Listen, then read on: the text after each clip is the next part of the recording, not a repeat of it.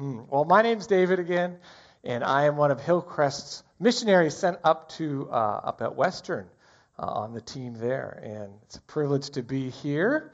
I'm also married to my wonderful wife Shelley of almost 25 years, coming in a couple weeks. So, yeah.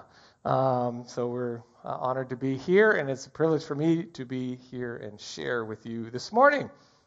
So we're in a series called Prophets and Kings, and we're looking at some of the stories of the early kings and early prophets. It's found in the book of 1st and 2nd Kings, so which is 1st, 2nd Samuel, Kings, Chronicles. You'll probably just you could follow on the screen, or you can look it up in your phone if you got it. Okay, and one of the key questions that gets asked in these books, it really gets asked in the whole Scripture, is will we trust God? Will humanity trust God? We're going to trust something in our lives. It's just what it means to be human. But will we trust God? And this question is going to get asked particularly of the kings of Israel as we're reading through these books. Will the kings trust? Will they trust in God? Because they kind of set the tone for the nation. As go the king, so goes the nation. Or will they end up trusting their own judgment, which God warns will ultimately not lead to a very happy ending of things. And of course, in all these stories, we're also being asked, as we read the stories, will we trust God? Who are we trusting in our lives? And, trusting isn't always the easiest thing to do for us, the most natural thing. I was thinking, I was talking with Shelley over, the times where I've not trusted her good and sage and wise counsel in our marriage. Yes, I have to confess sometimes that's true of me. Now, I remember, we were talking about one time when our oldest son, Josiah, who's now 21, but when he was in first grade and he had his first new bike and he was learning to ride it, and it's cool. And so I just felt this need to try to help him, show him how to do it.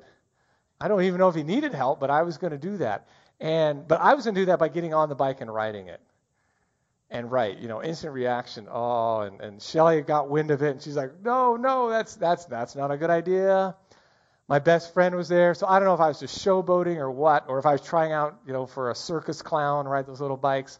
But I got on the bike, and probably within like half a block, it was the end of the ride because the seat broke off. Yeah, my son's first bike, and I broke his seat. Shelley's not happy. Josiah's not happy. I'm not happy. Nobody's happy. And there were lots of other stories. We had a good time thinking of stories, okay? And guys, maybe some of you right now who are married, you might be relating to this, and you're getting an elbow from your wife, and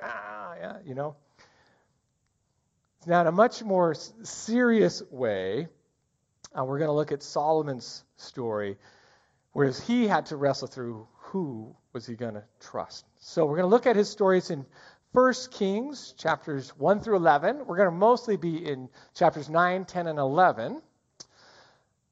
Third king of Israel, fellow campus pastor Joanna, she introduced us to Solomon last 2 weeks ago. And most people have some idea, he wrote the Proverbs. He was a really wise king. Maybe it's because he had all his wives, and so he listened to them. Maybe not, if you know the story. Okay? He'd been given a special measure of wisdom from God. Last week, Tim told us about this great temple that he built for the worship of Yahweh, Israel's God, and we learned some cool things about that. When you go and you read Solomon's story, and at the dedication of the temple, he just prays this amazing prayer. I mean, it's a very long prayer, but it's an amazing prayer of faith as he lifts this temple and lifts God up in it. And he urges the people at that point to trust God fully with their hearts. And he ends up receiving 2 special visitations from God. I mean, he's got everything clicking. And when you read the story, you go, it's going well for the king and for Israel. They're kind of in a time of unprecedented peace, and there's power, and there's prosperity. In lots of ways, Solomon was the ideal king. He was what everybody was looking for in a king. And there was a part of me was thinking, man, that would be, in our presidential campaign, boy, Could we have some Solomons? Okay, well, I'm not going to go there anymore, okay? But boy, to have somebody who has strong leadership, right? Yet, and here comes the big yet, when we get to chapter 11, we find that despite Solomon's great start, all these good things going for him, things they're unraveling. They're first unraveling in his own heart, and then we'll find out they're going to unravel for the entire nation. So let's pick it up. This is chapter 11, and we'll start at verse 4, okay? As Solomon grew old, his wives turned his heart after other gods, and his heart was not fully devoted to the Lord his God, as the heart of David his father had been.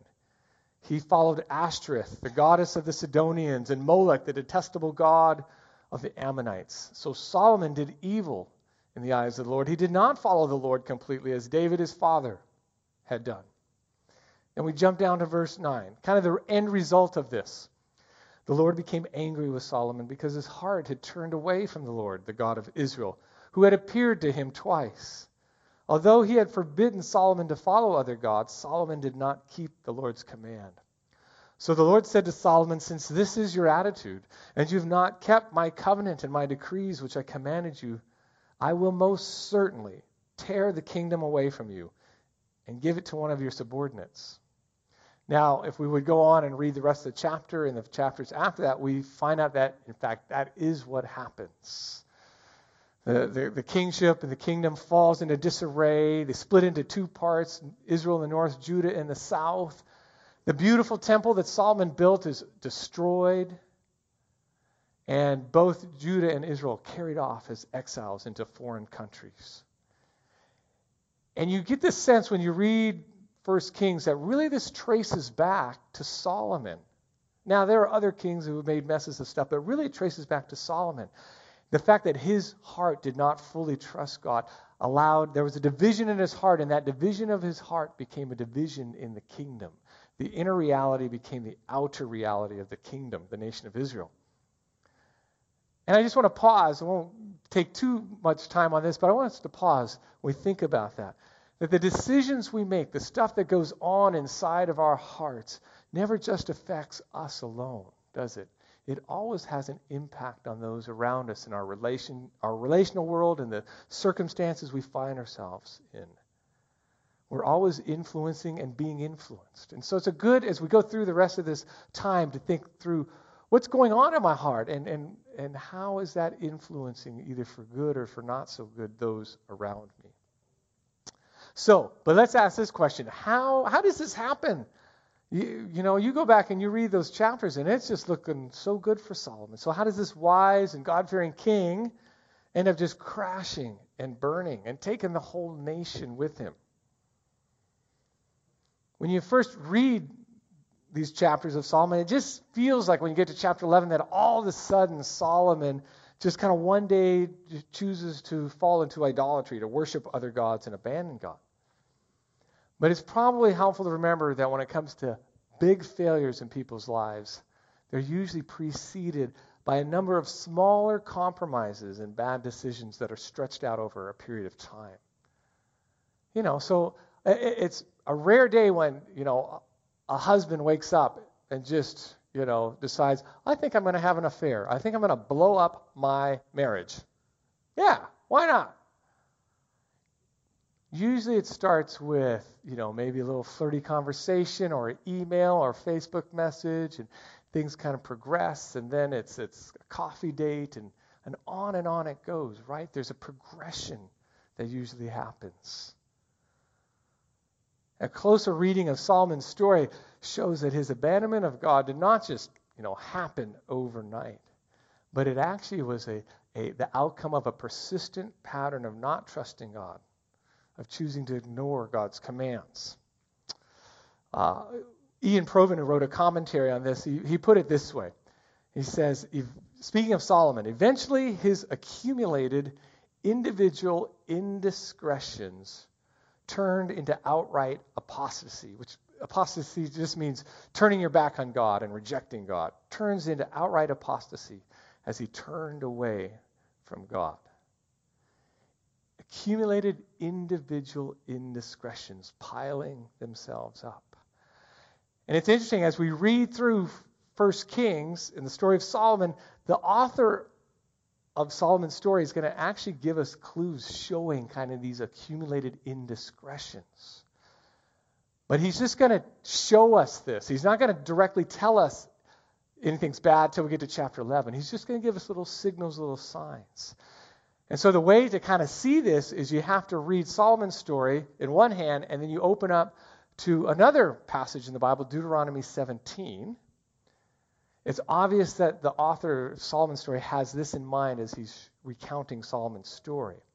And so we're going to jump there, just look at a couple verses that may help us as we go back to Solomon's story. Okay?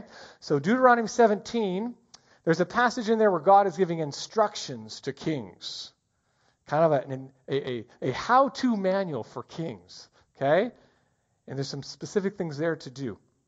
So we pick up in verse 16 and following. The king, moreover, must not acquire great numbers of horses for himself or make the people return to get more of them. For the Lord has told you, you are not to go back that way again. He must not take many wives or his heart will be led astray, and he must not accumulate large amounts of silver and gold. Okay, so those are the instructions for the king. And there's a few other things there. And then after that, the kings are told to write this all down, make their own handwritten copy, keep it by their bedstand, and read it at night so they can remember how to be a good king in Israel. Okay? So 3 things to be aware of. Don't acquire a great number of horses, especially bad as those Egyptian horses. Ugh. That's really where the good horses are, actually. Did you know that? Biz Scheid came to me at middle service and said, do you know why they go to Egypt to get them? Because that's where all the good horses come from. And that's true even now. I mean, generationally now they've been brought over here, but originally they came from Egypt. So that's where the good horses are. Okay? And don't take a lot of wives and don't accumulate large amounts of gold and silver. These have the power to draw a king's heart away from God. Okay, so we've got that. Now let's return to Solomon's story. And let's all of a sudden watch for the signals that the author is going to show us, but not tell us until we get to chapter 11. Okay? So, horses. And horses is a big deal, right? Horses are power. Horses get work done. Horses pull chariots. Horses have horses, right? So Solomon accumulated chariots and horses. He had 1,400 chariots and 12,000 horses. That's a lot of horses. That's a lot of good fertilizer for your gardens, okay? And guess what? These horses were imported from Egypt. Oh, there's a signal. Ding, ding, ding. Okay, then we jump to another verse, and it says, people would bring gifts to Solomon. Guess what they brought? They'd bring silver and gold, robes, weapons, spices, and horses. So he's starting to get a lot of horses here. Gold. When you read Solomon's story, the word gold is mentioned 31 times in those chapters. It's pretty obvious that the author of Solomon's story wants us to understand how much gold Solomon has, and then how he's using that gold in kind of personally enrich himself. So just a few sample verses. There's many more, but here's just a few. Chapter 9.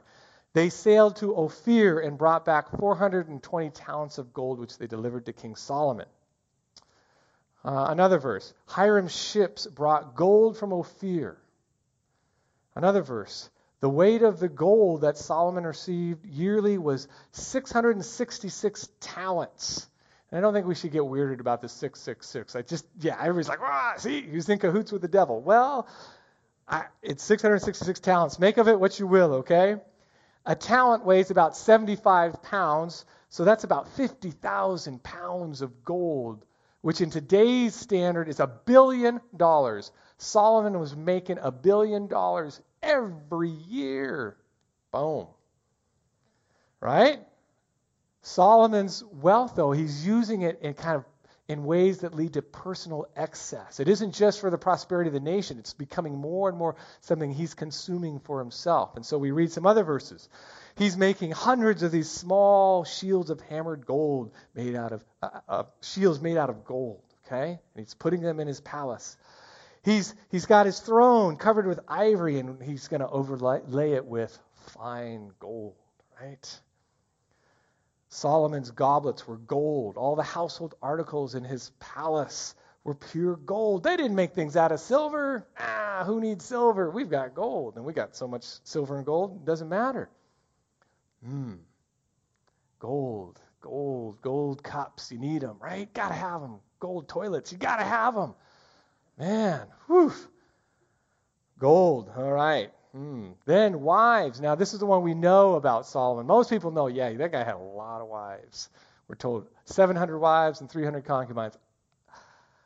I don't even know. They'll probably make a show about that at some point, okay? So, now we got to understand that this probably more than a sexual thing, although it probably was that too, but more likely was a political thing.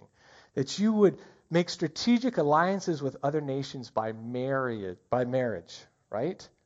Okay? So you don't want this nation to, if you can marry one of the king's daughters, hey, we might actually not go to war. Guess what? Chapter 3. Solomon made an alliance with Pharaoh, king of Egypt, and married his daughter. Oh. And then we're told in chapter 11 where we're getting a much more direct statement. King Solomon, however, loved many foreign women, besides Pharaoh's daughters, Moabites, Ammonites, Edomites, Sidonians, Hittites. They were from the nations which the Lord had told the Israelites, you must not intermarry with them because they will surely turn your hearts after their gods. Nevertheless, Solomon held fast to them in love. So what have we been shown? Horses, which equals power. Gold. We know about gold, right? And then the political alliances. Remember the issue that they're wrestling with the kings and with all of us is, would the king trust in the Lord? Would he do what was told him in Deuteronomy 17? Or would he seek to establish his kingship and the kingdom by the wisdom of the day? And the wisdom of the day said, absolutely, get your horses. That's power. And that also will build your armies and pull your chariots. Get your gold. That's how you're going to buy your horses and your chariots. Plus, you can make cool things with them for your house. And then, by all means, make strategic alliances with other nations through marriage. Solomon was just doing what the kings do. That is what you do. And in one sense, it makes sense, right? It's worldly sense, but it makes sense. So I wonder, for Solomon, at some point, I wonder what he did with Deuteronomy 17. He just put it aside. It's like, I got a lot of horses. That's really inconvenient to read that. I think I'm done reading that. Maybe he just became complacent and said, that's fine for the people, but not for me. Or maybe I wonder if fear just began to creep into his heart. He started to have it all, and he couldn't let go of it. This is a thing that seems to be bringing stability and security to the kingdom and to his kingship. Surely I can't part with these things now. Whatever it was, in the end, Solomon chose worldly wisdom. And the author of Kings wants us to know this. Solomon the wise became Solomon the fool for doing it. Ironically, the very thing that Solomon feared, the kingship and the kingdom blowing up, the very thing that drove him to get the horses and the gold and the wives, that was the very thing that undid him. That's the great irony of the story. It was his unbelief, his distrust, that he couldn't really trust God. He couldn't do it God's way. And so we have to pause and ask ourselves some questions, don't we? Because that's why we're being told these stories. It's for our own lives. Have you ever been to a place where you felt like, I know what the scripture says, but I think I'm okay. I got this. I'm still going to church. We're good, right? I've been a Christian a long time. I think I'm good. I don't think I have to worry about that. Or have you ever felt fear creep into your heart? What if God doesn't come through? I put all my eggs in his basket, and what if all of a sudden this thing just goes south? Man, I don't know. Maybe I need a backup plan. Have you ever found yourself wanting to look to someone or something else to really bring stability and security in your life? Oh, you'll tack God on, but got to have, my backup plan. Really, that's what Solomon did. It's not like he quit worshiping Yahweh. He just added a few other things, plus a few other gods in there, just to cover it all. And really, it led to idolatry, and it led to disaster for King Solomon and for the entire nation. Now, we may read that and go, well, idolatry, that's a thing of the past, right? We don't have little statues and stuff, at least not here in America. Yes, we do. Ours is a little more subtle, but we have them, right? What is an idol? Well, an idol doesn't have to be a statue. It can be anything our hearts will deify. Anything that ultimately replaces God for what we're going to trust in. Tim Keller, in his book Counterfeit Gods, he says this. I think it's helpful. He says, idolatry takes place when the human heart takes good things like a successful career, love, material possessions, even family, and turns them into ultimate things.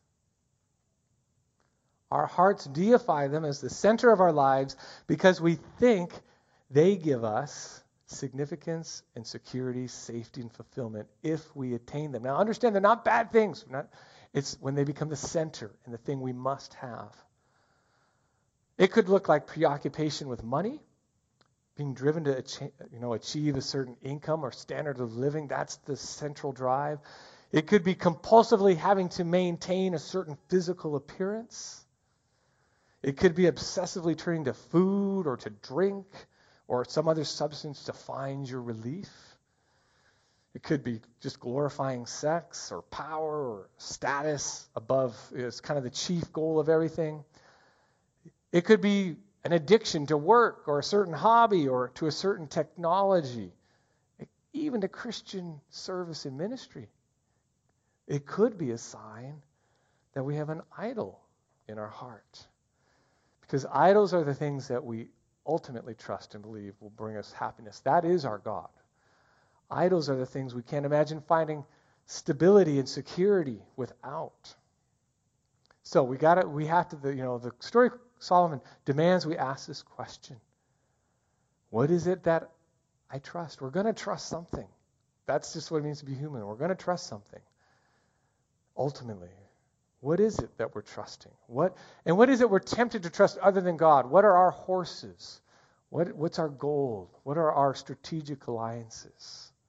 What is it that gives you a sense of being in control and giving you certainty in life outside of God? Here's the sad irony. The Solomon story shows us, and I think our own lives will show us that idols always end up enslaving us. We always need we need more and more of that God to make us feel secure. A little more money, a little more power, a little more of this. It forms an addiction. And so look at your addictions, look at where you're terrified in life, trace it back, you'll probably find an idol, or at least a temptation towards an idol there. And those gods always let us down. That's what Solomon's story teaches us. Those gods let us down. What does 2008 teach us? We had a bunch of investors who worshipped in the temples of Wall Street. Right? And their gods were their prophets. Their gods were the market. And when it all came crashing down, so did their gods. Should be a wake-up call, right? Yeah, we see it when somebody idolizes another human being. And then that person, shows no more interest in them or leaves them. And they're devastated. That's, idolatry will just wipe us out when that thing is taken from us. And all idols they're just God pretenders. They promise a lot, but they never deliver. Ultimately, God says, I'm the only one who can make good on what I'm promising. It won't always be easy, but I will make good. I will bring safety, security, and significance. So I had to think, how are we going to end this story? Because Solomon's story, to be honest, this just is not a happy ending. It doesn't end well for Solomon or for Israel. So where does this sad story of his indiscretions and his idolatry, where is the good news in it for us? Solomon failed, the kings failed, Israel failed, and if we'll be honest, at times you and I fail. I'm not up here saying I don't have my issues. I do too. Tend to want to put my trust in something other than God. And I failed. So what's the good news? The good news, it's the Sunday school answer. It's Jesus. He is the good news. Because there's only one and only one who has never failed. Never failed to trust God. Jesus, he is the king, another king. In fact, Jesus says when he speaks of himself, another one greater than Solomon, and he points to Solomon, another one greater than Solomon is in your midst. And he's speaking of himself. When we look at Jesus, the good news is he didn't fail. He didn't fail, and he won't fail us. We watch Jesus, we read his life, and realize he never turned his back on God. He lived a life of complete devotion and trust. He was tempted, just like all those other kings, just like we are. He was tempted to trust himself, to make a name for himself, to grab power, to grab riches, all of that. But he resisted.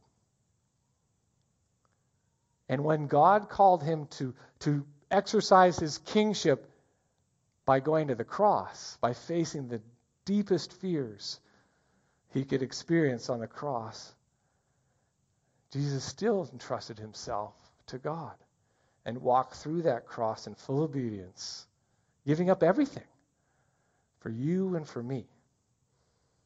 And the good news is, you say, well, that's great, Jesus did it, but so where does that leave me? Well, the good news is that on the cross, Jesus took all of our acts of unfaith, not trusting God, all of our idolatry, all of our disobedience, all of our fear, not just of King Solomon, not just of the kings, but all of us, and he took it into himself. He took into himself all of the destruction and chaos we bring about in our world, in our relationships, when we choose to go our own way, trust ourselves, all the broken seats, spike seats of our life. He takes that all into himself, deals with it, pays the highest price in his death, and then speaks forgiveness over us. We who don't act often in good faith towards God. And so then rather than wagging a finger at us, he says, you can come because I paid this price. And you can trust God. Doesn't the cross make you want to trust God? I could trust a king who will give up everything for me, even though he didn't have to. That's a king and that's a God I really want, I really need, and I can really trust. And so this morning, Jesus invites us to trust him. It's a simple message, right? Maybe you're here and it would be for the first time that you would really kind of throw your lot in with Jesus. Say, I'm going to trust this king. You know? Maybe you're at a place and you know what your gods are, and you know they're failing you. Or you know that they're enslaving you. It's taking more and more, and you're getting less and less security and satisfaction out of it.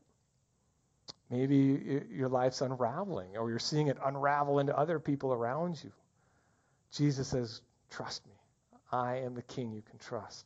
Or maybe you're a follower of Christ, and you've been a follower for several years, but you're accumulating some indiscretion in your life. And you may be going, it's not a big deal. I got it. It's fine. Jesus says, would you come and bring that to me and trust me? Trust me. Or maybe you just find fear starting to creep in and you're wondering, is this Jesus thing really going to pan out? Is this a good idea? I'm wondering. And you're tempted to look to the wisdom of the world. Jesus says, would you trust me? Wherever you're at, this is what I think Jesus says. I love you. I care for you. I made you. I died for you. And I'm here with you now. I see the places of your fear. I see the places of your enslavement. I see the places of your temptation. And I'm inviting you to come to me, to trust me with those. Don't trust horses. Don't trust gold. Don't trust Wall Street. Trust in Jesus. And so the question really for you and for me is, will you? Will you trust him? Will I trust him? It might be for the first time this morning that you would really say, I do trust. It might be for the 100th or 1,000th time that you'd say, I trust him. I'm going to invite the worship team up. And as they come up, I'm just going to put some questions up on the screen just to kind of help you kind of think through, where am I at with this? How might I be responding to Jesus' invitation in light of this story?